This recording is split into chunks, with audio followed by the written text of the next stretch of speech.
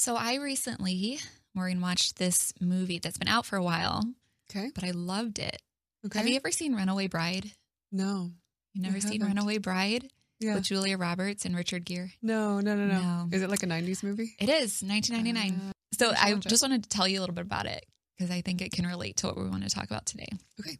So there's this girl, she's like this young, attractive girl, and she gets this reputation through like the grapevine of just being kind of a runaway at the altar when she's about to get married. Okay.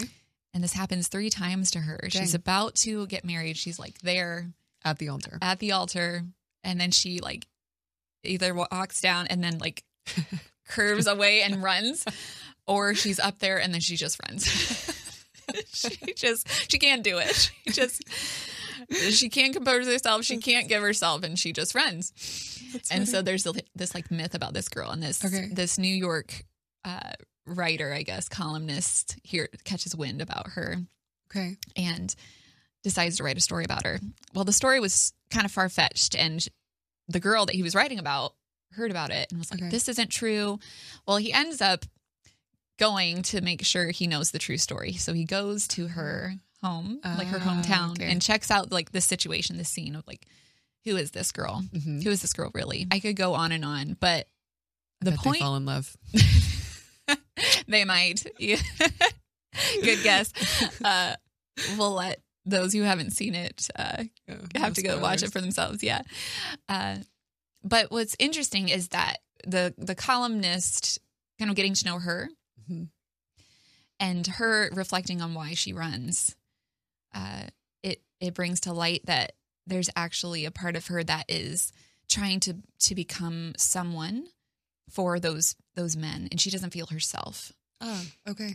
So she becomes who she thinks her fiancés want her to be, and she doesn't actually know what she likes or what she wants out of life. Yeah. And so it's hard for her to give herself. Right. Like she just doesn't So know in the end, herself. she just can't do it. She can't do it. Yeah. Yeah. That's very relevant to what we're going to talk about. Absolutely. I'm excited. Yeah, me too. You ready? Yeah. Okay, let's do it. Open your hearts, open up your hearts to Christ. Do not be afraid.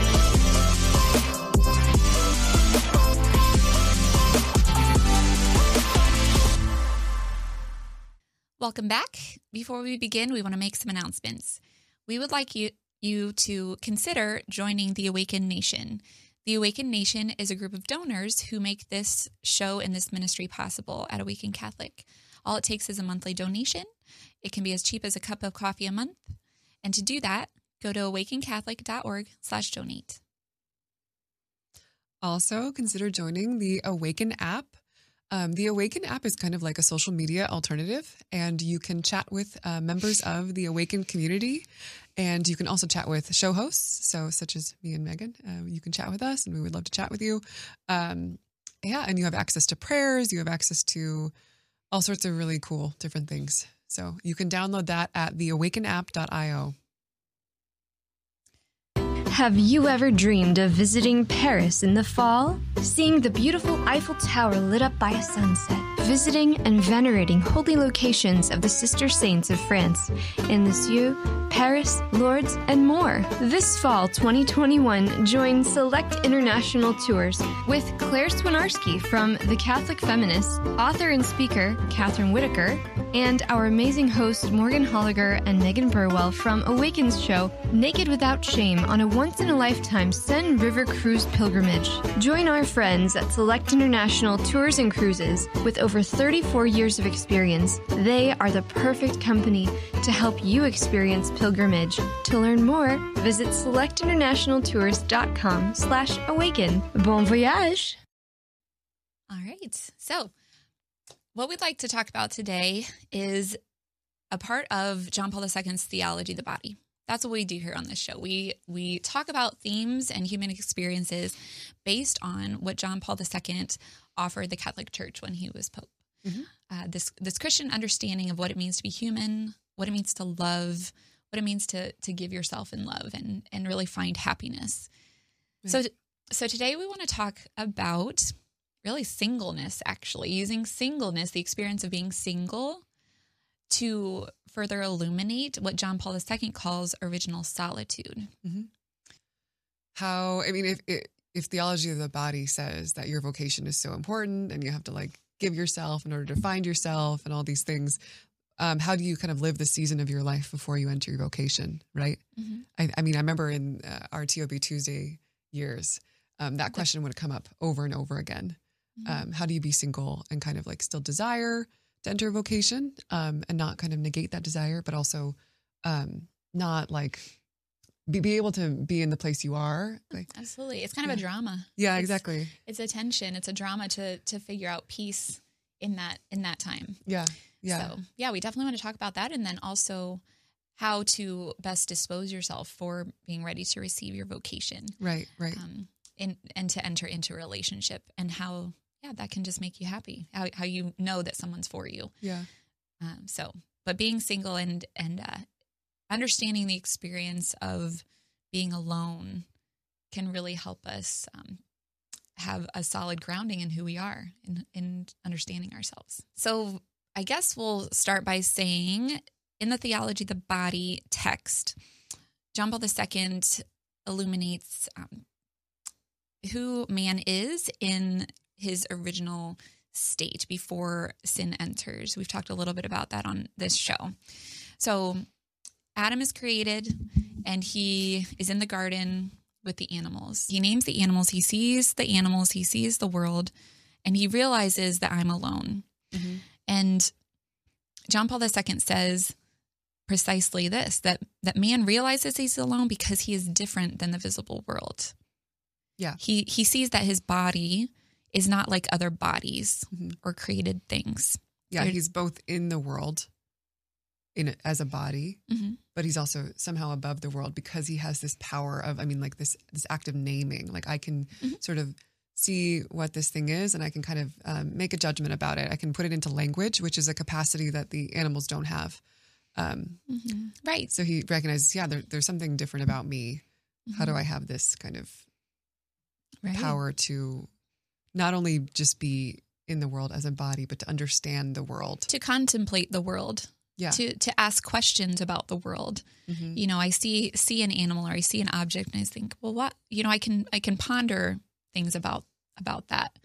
Yeah. And where it comes from. Right. And why is it here? Mm-hmm. Mm-hmm. Man has this capacity that's different from animals. We can philosophize. We can ask those deeper like questions of existing, of being, which is really neat. And that is one quality that allows man to be a subject too. To talk about being a person and having a subjectivity. Man is a subject. Different than being an object, right? There's a difference there. What makes man more of a subject? Let's talk about that. Do you have any insight on why man is a subject? What John Paul II means when he says that man uniquely is a subject is that he has the capacity for what John Paul II will call self-determination. Mm-hmm. So he can, like we were saying, judge things in the world and kind of understand their meanings. I mean, going back to our last talk about, technology and the importance of understanding the nature and the meaning of things. I mean, that's a very special human capacity.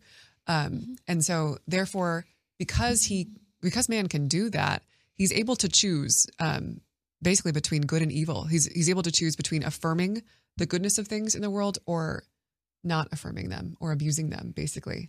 And that power, John Paul II says, is kind of what makes up his being a subject, being kind of this creature with this unique kind of self-possession that the animals don't have. And so this kind of unique dignity, and we'll also learn that this is also what it means to be created in the image and likeness of God, or as part of that, what that means, basically. I like that. Yeah. So self-possession also meaning I kind of understand that I have a freedom about me. Like you said, I can choose good and evil. Self-possession meaning also like I understand myself as just me. That's what I think of, when I'm like if I think about original solitude or Adam's experience of being alone, like it's like just me-ness. Huh. Interesting. Can you say more? What do you mean by that? It's just me. Just me. Yeah, like self-possession, just being like an independent being in the world. I see. Like my body is the boundary between me and the world. Yeah, he talks about that, the boundary experience. Yes. Yeah, it both unites you to the world. Mm-hmm. Like through my body, I can like engage with the world and like touch things and be in the world. But also it separates me in a certain sense. Yes, because I can only control my body. Yeah. Like I could pick up things and I can touch things and I can create things, but it's really my body that I am in control of. Yeah. Yeah. And in a way that's self-possession. That can explain a little bit about self-possession. It's just me-ness. It's just me. It's just me. Like I'm in the world, but I'm just also me. Separate from it. There's just like self-possession, unique individuality that I have. Yeah. And that is original solitude, would you say? Mm-hmm. Or is there more to it? Yeah. I would say there's probably a little more. Okay. Yes. So as I am thinking about our points about self-possession, freedom, self-determination, being able to know and understand the meaning of the world, a few things come to mind. Man can also understand who he is in light of God.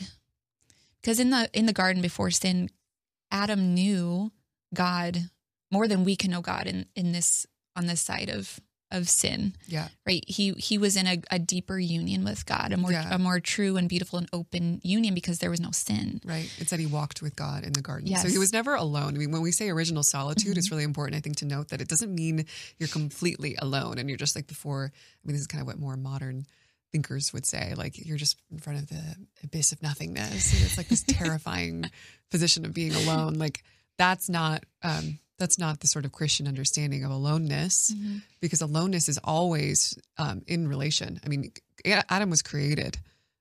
Adam was never kind of just by himself. He was always with his creator, and in relation to his creator. And that's how he understood himself, always. Mm-hmm.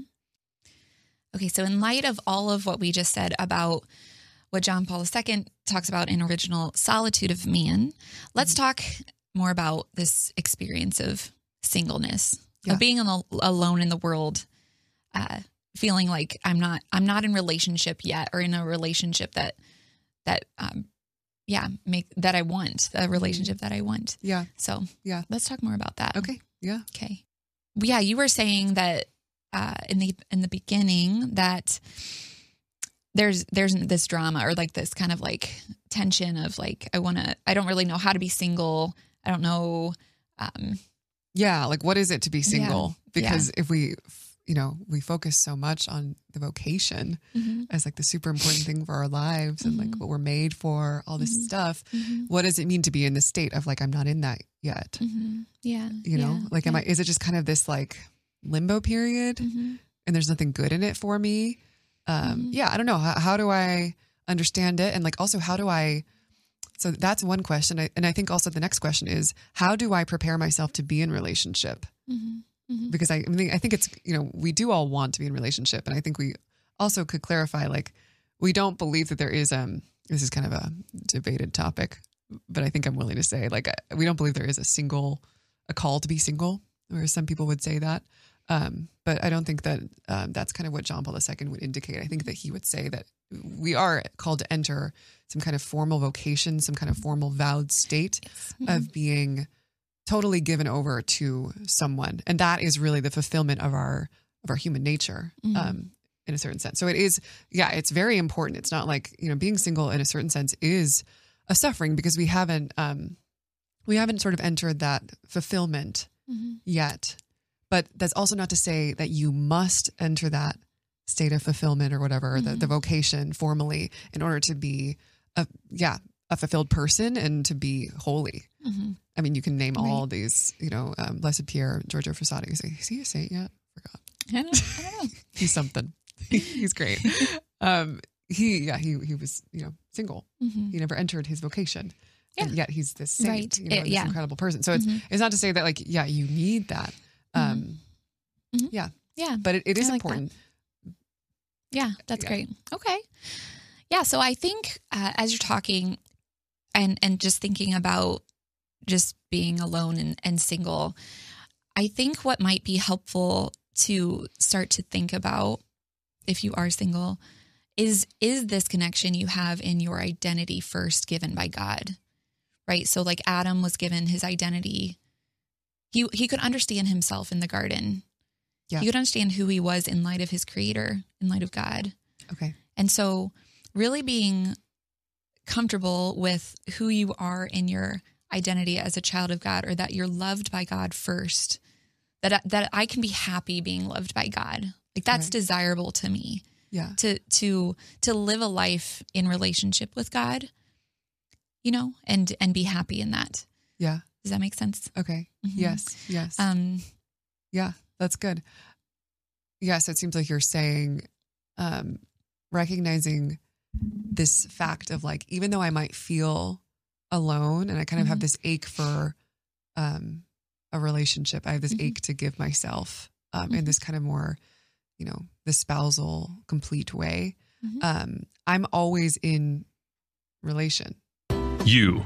Yeah, you. You know you've always wanted to go to Paris. Well, now's your chance. If you go with Select International Tours, the sponsor of today's Awaken Catholic Show episode, you can join Claire Swinarski from the Catholic Feminist podcast, as well as author and speaker Catherine Whitaker, and our amazing hosts Morgan Holliger and Megan Burwell from Awaken's show Naked Without Shame, on a once-in-a-lifetime Seine River cruise pilgrimage in France. Visit and venerate the sister saints of France in Lisieux, Paris, Lourdes, and more. Sacre bleu! Learn more by visiting selectinternationaltours.com/awaken. I'm first in relation to God. I'm also in relation to other people. I mean, people within the church. And if I can't recognize that and kind of have not like a total satisfaction, because I think it is important to affirm that we need to desire this kind of spousal, to give ourselves spousal, you know, whether that's in marriage or whether that's in consecration to God. We do need to desire that, but it's also that we need to develop a kind of peace and just kind of, I don't know, a peace in our current state, just before God and before the world, basically. And I think that if we can't do that, it's difficult then to enter a relationship, to enter a vocation in the most healthy way. Right. Yeah. Basically. So when we don't have these things in mind, this peace or this identity, I should say, of who I am created as and from, what can happen? What are some of the consequences then, practically of being single? And I don't feel secure. I mean, I'm thinking about Julia Roberts in Runaway Bride. Exactly. Yeah. She like really was unstable in her identity of who she was and who she liked, and would kind of lose herself. I mean, I think that's what we hear a lot in the culture, is that, I think we kind of get caught in this almost like dichotomy, which is a bit unhealthy, of like, either I'm in a relationship and I like totally lose myself and the other person just overshadows me and I'm kind of like blind in love, or I like need to like not be in a relationship. I need to be single. I need to be self-possessed. I need to kind of be my own person. I'm thinking of like songs, like what's that? We were talking about this song. I'm not really up on pop culture. I should be more. But I think you're talking about the song by Selena Gomez. Selena Gomez, yes. I need to lose you to love me, or I needed to hate you to love me. I think so. I think that's what it is. But I think that's so interesting because it does, you know, I think that's a bit unhealthy. But I mean, as like a statement, like as a general statement, I mean, maybe like she was in a bad relationship, but you know what I'm saying? Like, it's not that you have to, it's either or, basically, in this sort of simplified way. Like, either I'm in a relationship and I kind of don't know myself, or I am not in a relationship and I'm kind of detached, and therefore I know myself and I'm free. Yeah. This is kind of like our culture, I think, sort of tends to like fall into these two sort of polar opposites. And I think it's because maybe we don't, like we were saying, kind of understand that a relationship it's necessary in a relationship to first sort of have this sense of self-possession and first a relation to God, to, the sort of deepest thing and part of me is my relation to God. I mean, that is sort of what defines me, what kind of like anchors me. You're at peace with yourself and you know yourself. And then when you enter into a relationship, I think the middle ground is that your relationship doesn't allow you to lose yourself or close yourself, but it allows you to affirm yourself. Like when somebody that you're in a relationship with really loves you for who you are, you flourish, you become more you. Yeah. And it affirms that original state of being in relation to God. It kind of affirms your original solitude in a certain sense. So the relationship, yeah. What do you mean? I see where you're going, but what do you mean more about that? Like it affirms your original solitude. When you're in a healthy relationship and two people can meet there, right? And receive each other and flourish. What did you mean by like affirms your original solitude? Yeah. I think it's like when you go into a relationship with this kind of self-possession and this knowledge of who you are in relation to God and in relation to the world, then that relationship doesn't take you away from that or distract you from that, but it actually kind of reinforces that in you. It kind of reminds you, actually. That should be the function, I think, of a healthy relationship, is that this person becomes this very particular reminder of my relation to God and of who I am. And that's, I think, that's what you have beautiful. to, yeah. I like that a lot. Yeah. And not to paint it in this sort of like super, it's always going to be perfect. Right. And it's never going to like kind of cause a tension in you. Cause I think that, that's necessary in some ways. I mean, there's going to be suffering in our relationships and we have to pass through that. Yeah. But I also think, I think that if we kind of have this disposition going into relationships and we sort of look for someone who kind of does that and awakens this in me, awakens this desire for God and for community and doesn't kind of separate me from those things. Yes. Doesn't kind of pull me away from these things, but again, affirms it. Then I think it's a beautiful thing. And that person, again, becomes this sort of like very principled, particular reminder of the deepest thing in me.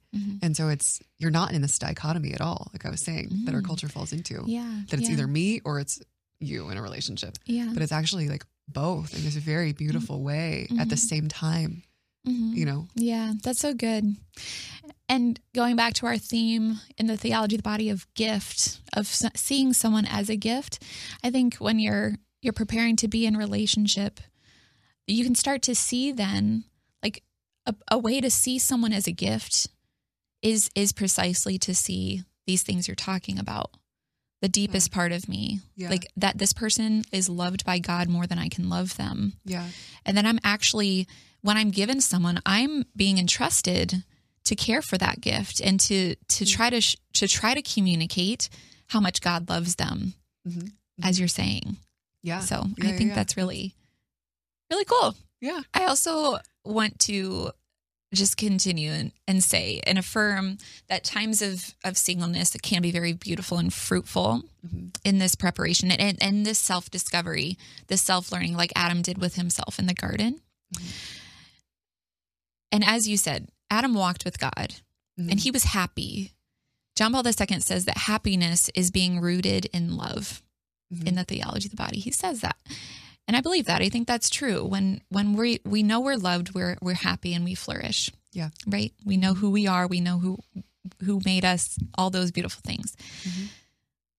When you receive someone in relationship, like Adam received Eve, it's totally gratuitous. It's totally a generous gift of God. Yeah. So Adam was happy. He was, he was great. And then we can start to see people like he saw Eve as just this like overabundance in this generous gift. That's a great point. It's not this sort of like Adam's coming from this position of lacking and just like kind of like this neediness and this grasping at a relationship. Like I cannot be fulfilled if I don't have someone. But he's coming from this place of, okay, I'm fulfilled in God. And yes, I long. I have the sense of like I'm alone. And Yes. he says that. So there is this kind of indication that he has this ache in him for a relationship. But it's not the kind of ache that's like, again, this like neediness or this like grasping, but it's a sort of like waiting, this posture of waiting and total dependence on God and saying like, okay, God, like, you know, how will you, because I know you will, like, I know that you're good. I know you love me. Like, how will you fulfill this ache, basically? Yeah. And then it becomes, like you're saying, the person becomes not just like this, like, function of my own, self-fulfillment, basically, which is kind of like instrumentalizing a person, really. And kind of like, we don't like when we're treated that way. No, we don't. You know, it's kind of using a person, really, to see someone this way, like, I need you. But you see the person as like, wow, you are given to me. Like, what an incredible mystery. Like, and it kind of, it's beautiful, but I think it kind of sets the relationship free it positions it like it's this, you're saying, gratuitous, beautiful thing from God, as opposed to this like, I'm going to make this happen for myself, and I'm going to go out and I'm going to find me a man, find me a woman, and like, you know, make this happen for myself, which then it's not so much a gift, I guess. And I think that, you know, it's about intention. It's a purity of heart, you know? Yeah, exactly. So it's good to desire to be in relationship. This is good and important, but we can't do that kind of from this posture of trying to grasp or trying to just totally like possess the person without, again, receiving from God this person as a gift. And that's really the only way, I think, properly to honor a person and their dignity. Yeah. I mean, absolutely. I think a part of honoring that dignity too is what you were saying before about not wanting to instrumentalize a person and not treating this person as an end in what I desire. Yeah. I desire marriage, so this person is going to be a means to achieve that goal. You know, I think along with that, I think it's important to also like realize that to receive somebody is really good, and to not be afraid of that, and to not be afraid that it's going to distract me from my relationship with God as well. A big thing, I think, especially in the Catholic scene. Yes. I've heard that a lot. Right. That this person has nothing to do with me and my relationship with God. Yeah. But in fact, it has, if you're called to the married vocation, that has everything to do with your relationship with God. Yeah. Because you're participating in God's love in and through this relationship. So that's, I think, an important point to make as well. To not be afraid to really receive someone as a part of your journey with God. Right. And like we were saying, you know, to be in a relationship, I think that understanding can often come from a misunderstanding, basically, of like what we were saying before, of if we have this full self-possession in a relationship with God first, and that's kind of like, that doesn't go away when we enter a relationship. Like, that's not like we have original solitude, then we have original unity, like in the TOB book. But it's actually, original solitude is a permanent state that we carry within our original unity, which would be like our entering relationship. So I think that, we have to recognize that what we were saying before, like in our self-possession, in our being first in relation to God, the relationship that we'll enter into is going to affirm that. I mean, that's sort of its purpose, basically. I mean, that's the beauty of it. Like it's affirming this deepest truth about myself, basically. And so it's not, I mean, if you have that, it's not taking you away from God at all. In fact, the opposite, like you were saying, it's really affirming that relationship with God, and it's acting as this reminder constantly of that relationship. Just if you have the right, it's basically about having the kind of right disposition and posture before the relationship. That's so good. I like that. Yeah. And I just love just the last thought before I ask my next question, that like original solitude is always a part of us, because original solitude reminds us that we are in connection with God always. Yeah. I love that. That's so good. Okay. So we've thrown out a lot of great content, I think, from just what we've learned and from the theology of the body. let's break this down a little more practically for people, apply it a little bit more. So let's talk more about someone who's single, who desires relationship. What is the best way to approach then this entering into a relationship? I think that this is very difficult, and it's kind of a journey for everyone. To this sort of experience of singleness and desiring relationship. But yeah, wanting to do that in a way that is like beautiful and authentic, and not kind of taking me away from the truth of who I am and the truth of my relationship with God. I think that for me, like that's been very, very important in kind of since my conversion and as like an adult, like dating and being in this sort of trying out this entering relationship stuff. Basically like that to really in my years of singleness, like work on this first work on this relationship with God, and kind of like a relationship with God, also being really situated in a community, like not like just God, it like is this sort of isolated thing from the church, you know, from my friendships in Christ, and also like my just friendships in general, like these being situated in relationships and like understanding myself as, I don't know, always in relationship, and I don't know, not isolating myself, but learning to love, basically, learning to love God, learning to love other people, learning how to be loved by other people. And I think also, can I add? Yes, this is your story or your example, but adding to, I just keep thinking about that movie, like learning about yourself, really understanding yourself and what you like, and just developing your own person, and that's so valuable, to form yourself, to figure out what you like, what you don't like, and and to grow in virtue, and to want to help people, and just everything, to just the formation of your person is important too. I would say like it's very hard, and like, you know, everyone I think kind of can tend to fall into this, but like I think we should try to not live our life, live our years of singleness as just this like waiting for the vocation to be revealed. And it's so hard. I mean, because we do want to desire it, and it's so important to desire it, to ask for it and pray for it. But you can't kind of just totally, I don't know, act like these years are not also being given to you by God. Like if you expect your vocation to be a gift from God, you have to see that as kind of that position of like receiving a gift has to be a posture that you're in your entire life, basically. Otherwise, you risk instrumentalizing your vocation, basically. And then I think, that you can run into problems later too of like, this person doesn't make me happy. This person isn't what I thought, you know? What you're saying, it just real quick, it makes me think of this little postcard I saw once. Okay. It was this image of this like prairie woman.